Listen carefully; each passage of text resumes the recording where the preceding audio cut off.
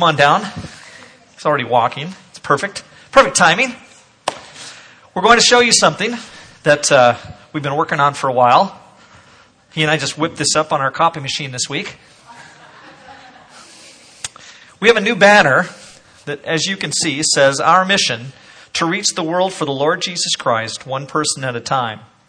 And for a long time, we have had this wonderful banner and this wonderful mission statement.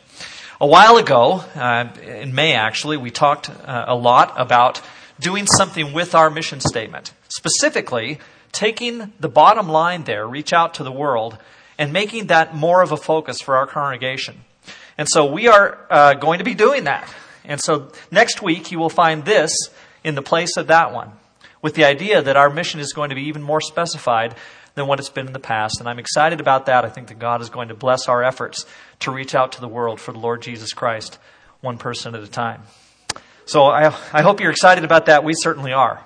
Thanks, Pete. Well, we started with a question this morning. The question about how you specifically respond when there is some kind of tragedy or bad news, something that goes on in your life that isn't exactly the way that you want it to be. And again, like it's so appropriate for us to be discussing that this morning in light of the things that people in our church family just in the last few days have had to endure. And again, our hearts go out to the Wise family. We want to be thinking about them.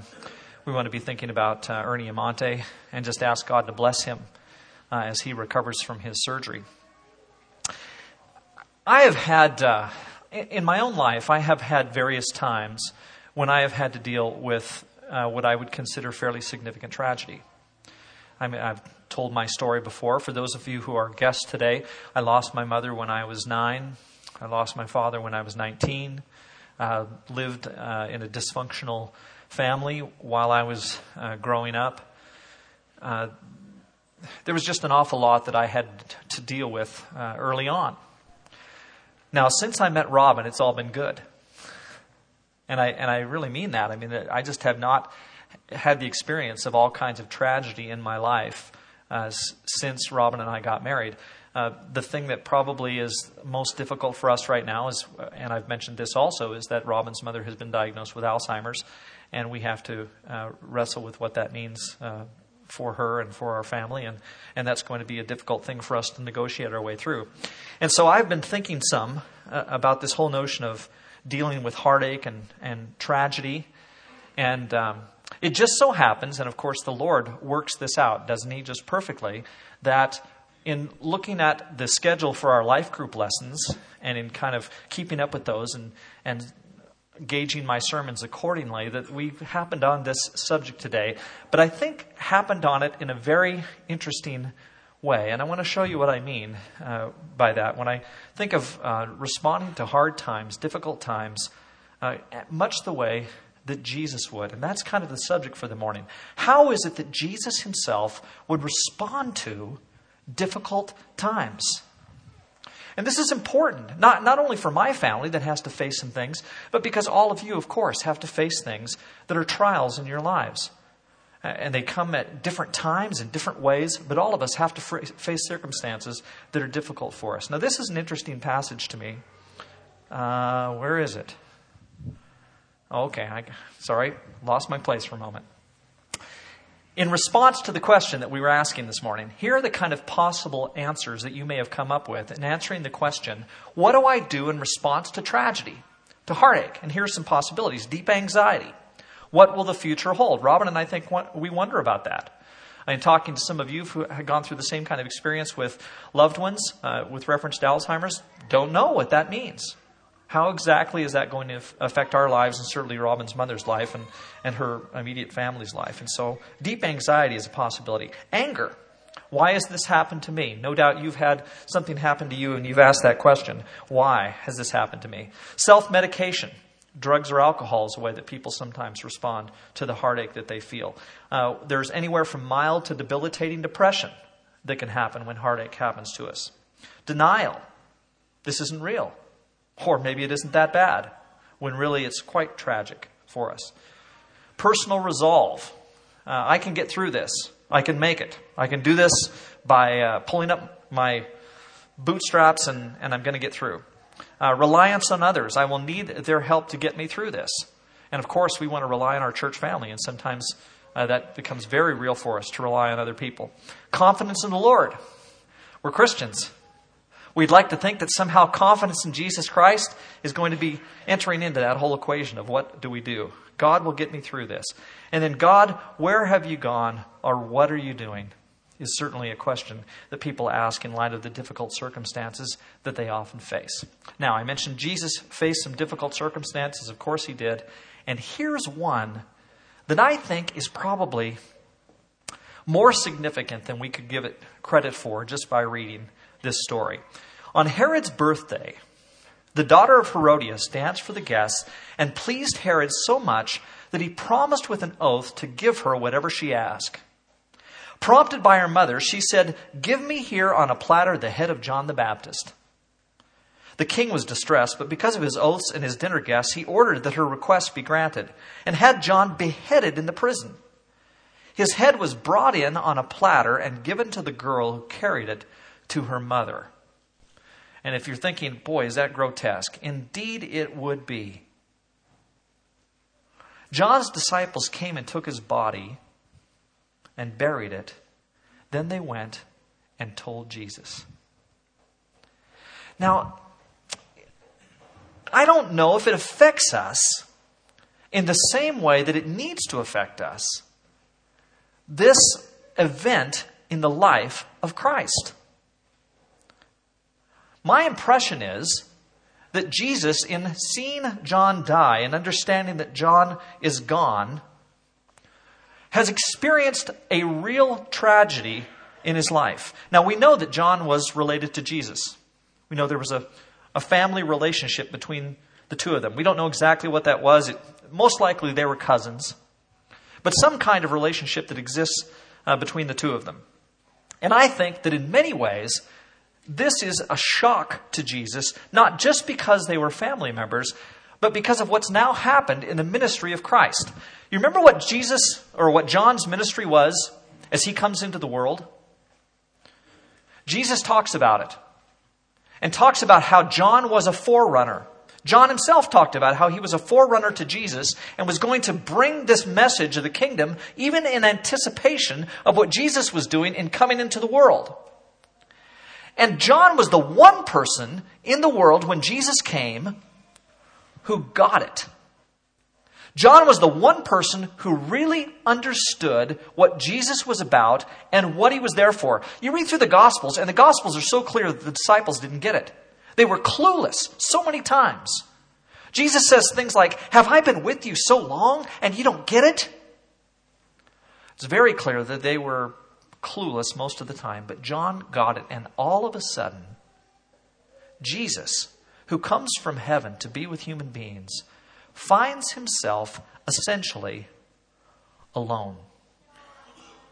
And the one person who got him, who understood, has now been beheaded. And it's not strange to think that Jesus would be anticipating that something tragic was going to happen to himself. Now, if you're thinking to yourself, well, of course he knew all those things. He's the Son of God. I think he knew many of those things. But there's this human side of Jesus as well.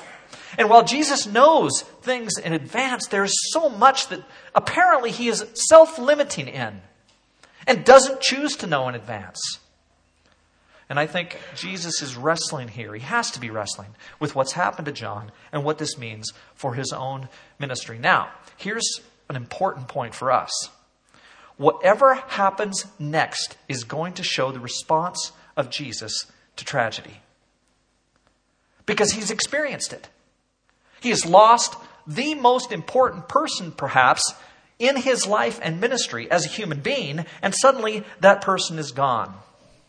And so this morning, what I want to do is spend a few minutes here asking the question, how does Jesus respond to tragedy? What does this mean for him? What does it look like for Jesus, the Son of God, to experience tragedy? And that's got to tell me something about how I too need to respond to tragedy.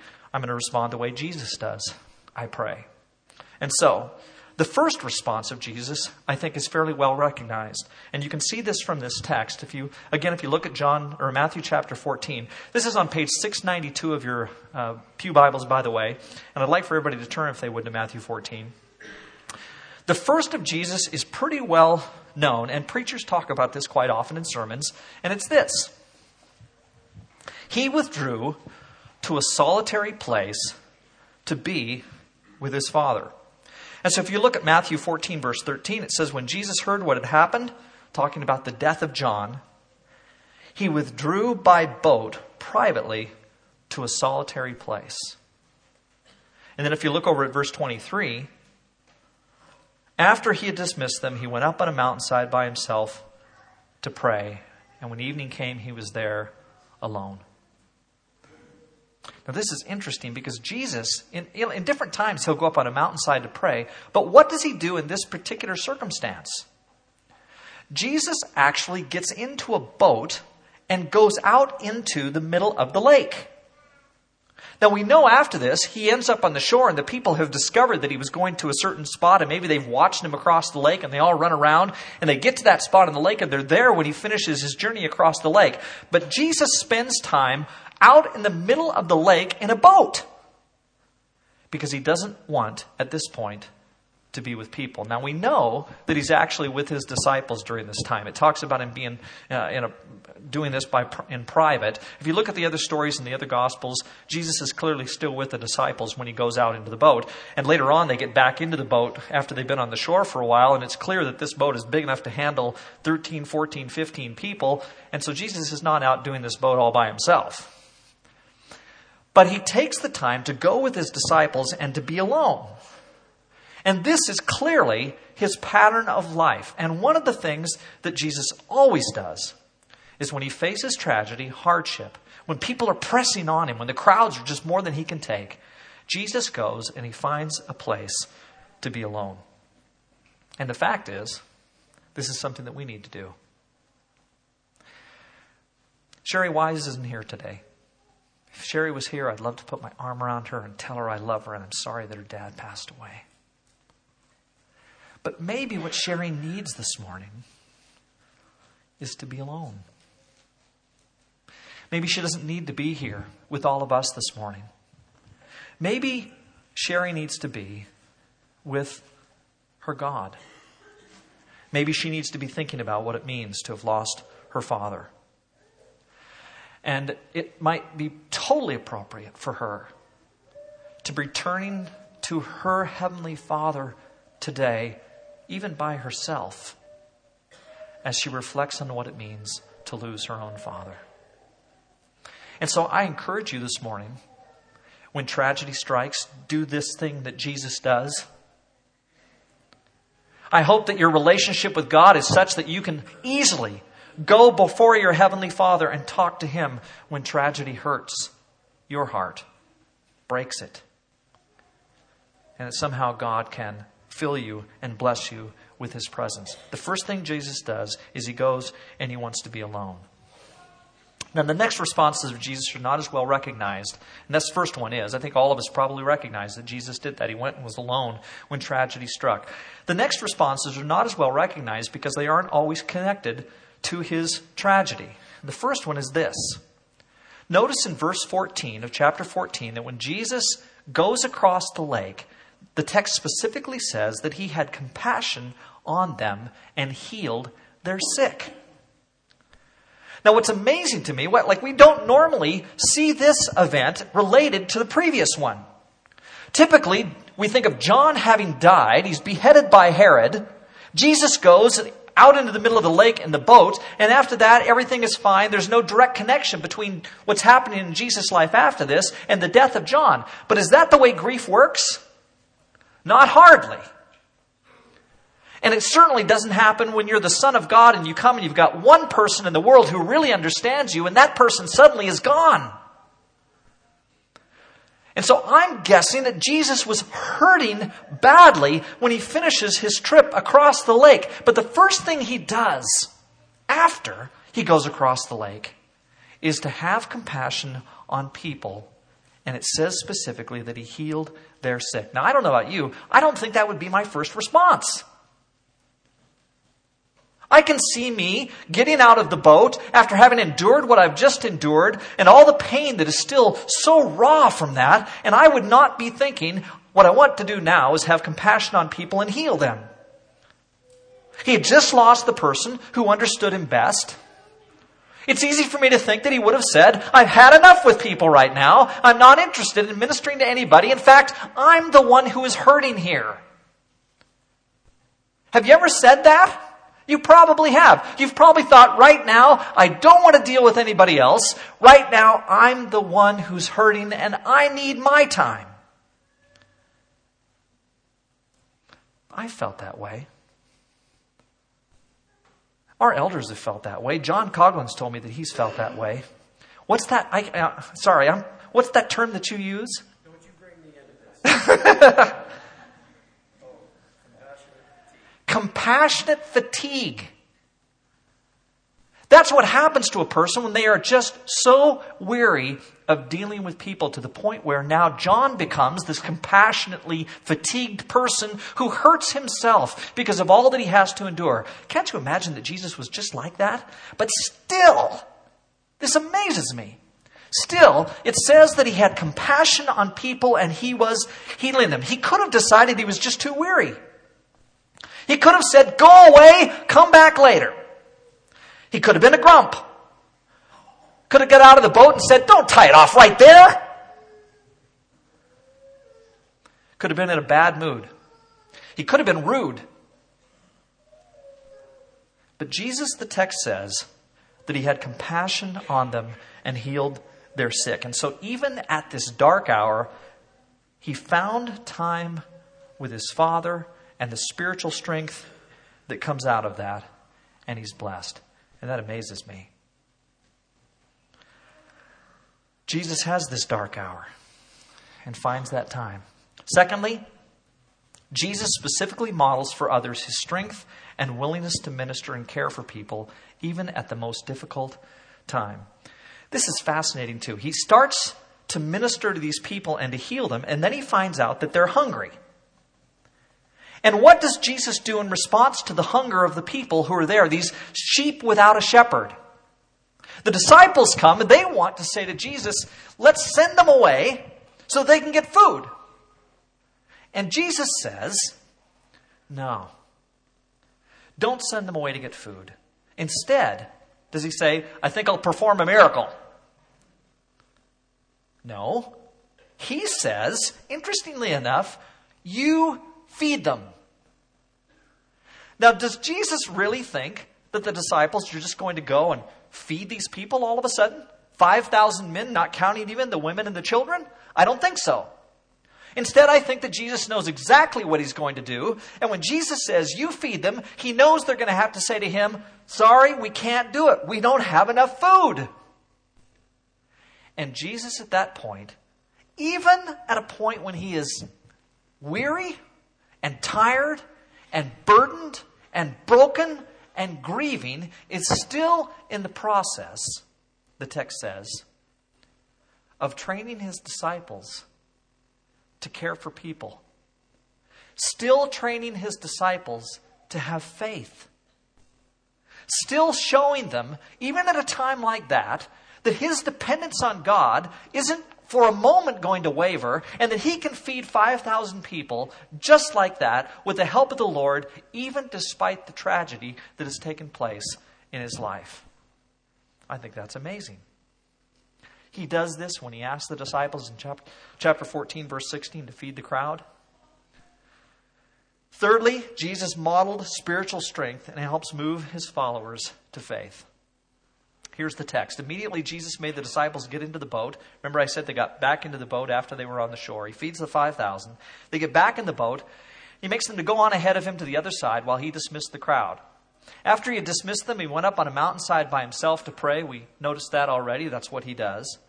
Later that night, he was there alone, and the boat was already a considerable distance from land, buffeted by the waves because the wind was against it. Shortly before dawn, Jesus went out to them, walking on the lake. When the disciples saw him walking on the lake, they were terrified. "It's a ghost," they said, and cried out in fear. But Jesus immediately said to them, "Take courage, it is I. Don't be afraid."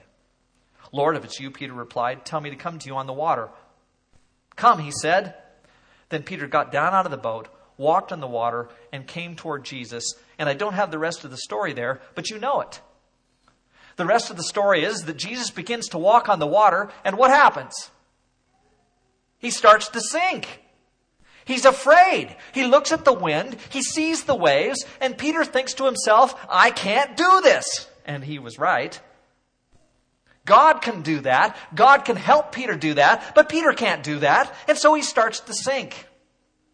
And he is afraid. Jesus has faced huge tragedy.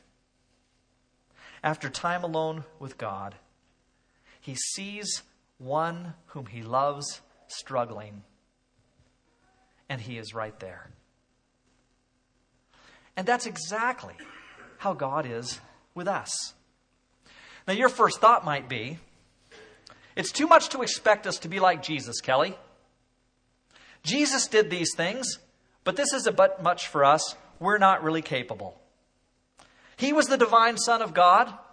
He could help those people even despite his tragedy. He could minister to Peter and call Peter to faith and bolster him and encourage him when he's sinking, even despite the fact that John had been killed. He can do that. He was the divine Son of God. We can't have the faith that Jesus had.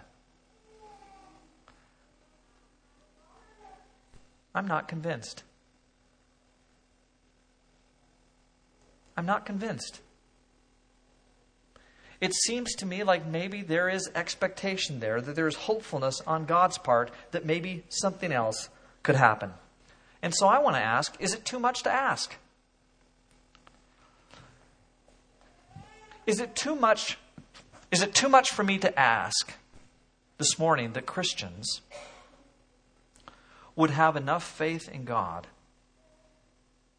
that in the middle of real tragedy, we would still find ourselves able to minister to others?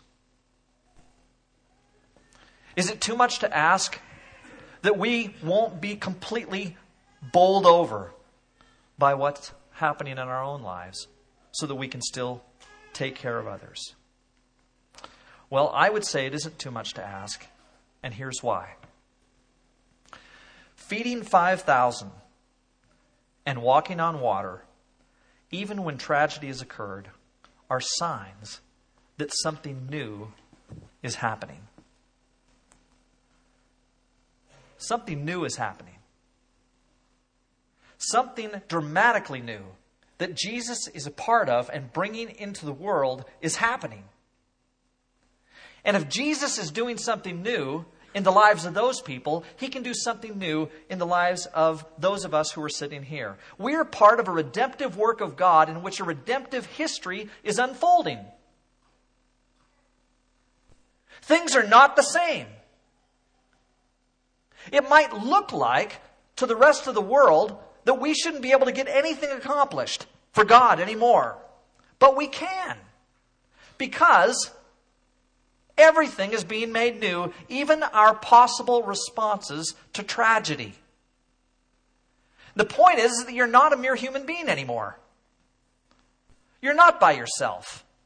The Holy Spirit has taken up residence in you. You're not just a weak human being who isn't able to conquer the things that happen to you because God is with you. And the example of Jesus is that when God is with someone, they can actually do this.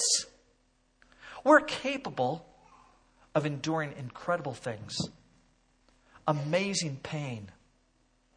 Enduring things with amazing pain and responding, coming out of that as people with faith.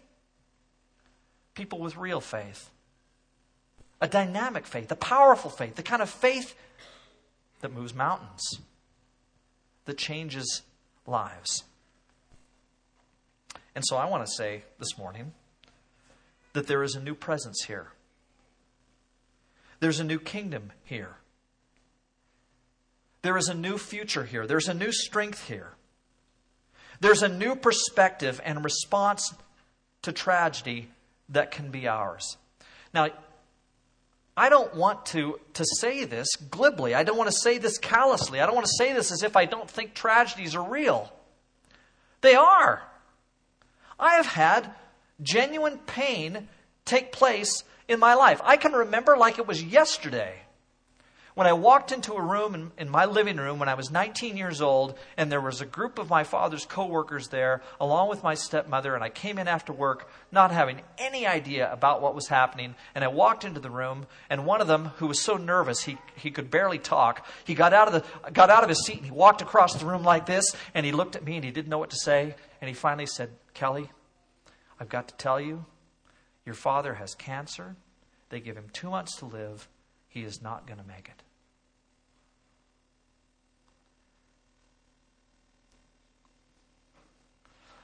I'd been a Christian for, at that point, 4 years. And I have to tell you, it was my faith in Jesus Christ that sustained me, period. And you cannot tell me that the faith we have in Christ can't sustain us and strengthen us, make us stronger than we could ever be. Because that's what He does. And when Jesus lost the one person in His life who could encourage Him, because they understood better than anyone else, when Jesus lost that person, Jesus found it, I won't say within Himself, it was with His relationship with His Father. To still minister to people, to still care, to come back with an incredible strength, to encourage others to have strength and faith. He was able to do that because God is not dead and He's not absent and we're not alone. He gives us power and He strengthens us, and it's real. It means something. And we, in response, when we experience tragedy and pain, can minister to others because that's exactly what Jesus does for us. Many of you face tragedy. Most of us will face more before we're done here on this earth. We can't for a moment take it too lightly. Again, just in the last few days, Ernie and Christine, the Cannon family, and Sherry Wise's father being gone. Those challenges are real challenges. We know them well. And the response that is called for is faith. Jesus wants us in those circumstances to believe. And so what will be your response when it comes your way? And I think it's totally appropriate for some preventive medicine to go on here. Because it's going to happen. It wasn't very long ago that I mentioned, before all of you on a Sunday morning, I said, we don't know when the next tragedy will be. Well, we found out this week. And it will happen again. And are we going to be the people to whom Jesus says, why do you have those doubts?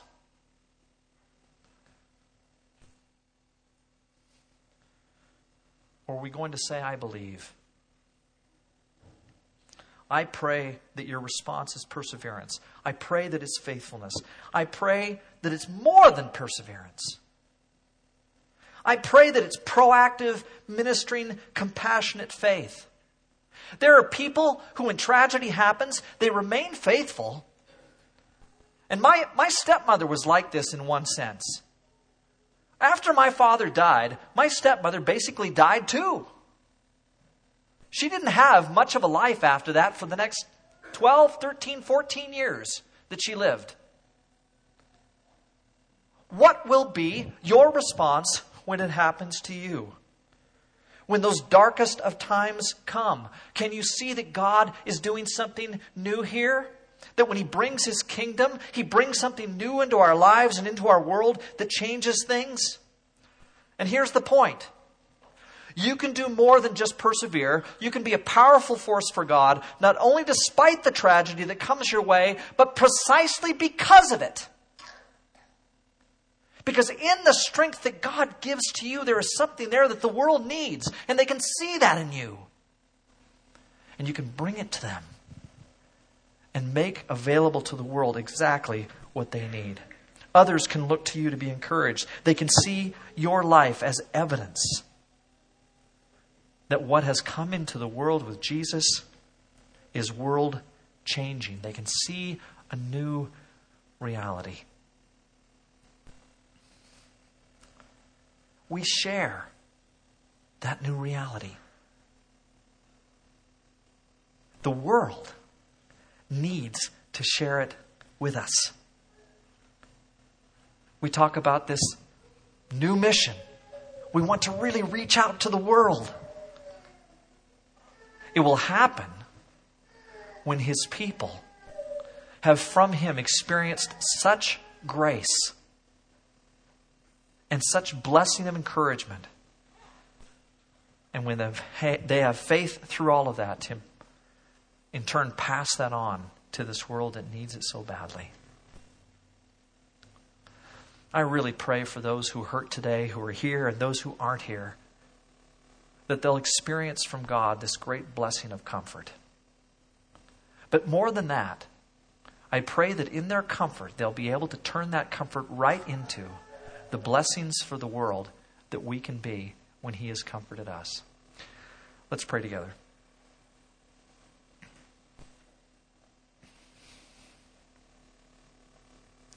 Lord, when I look at your life here on earth, and I see how you lived, I want to be like you. And the way in which you were able, even in your pain and your loss, to still find room to be compassionate and to care, to minister, to serve, to encourage faith in others. God, I'm so confident that that's only possible because you yourself had such faith. Help us to have that kind of faith. It's through Jesus we pray. Amen.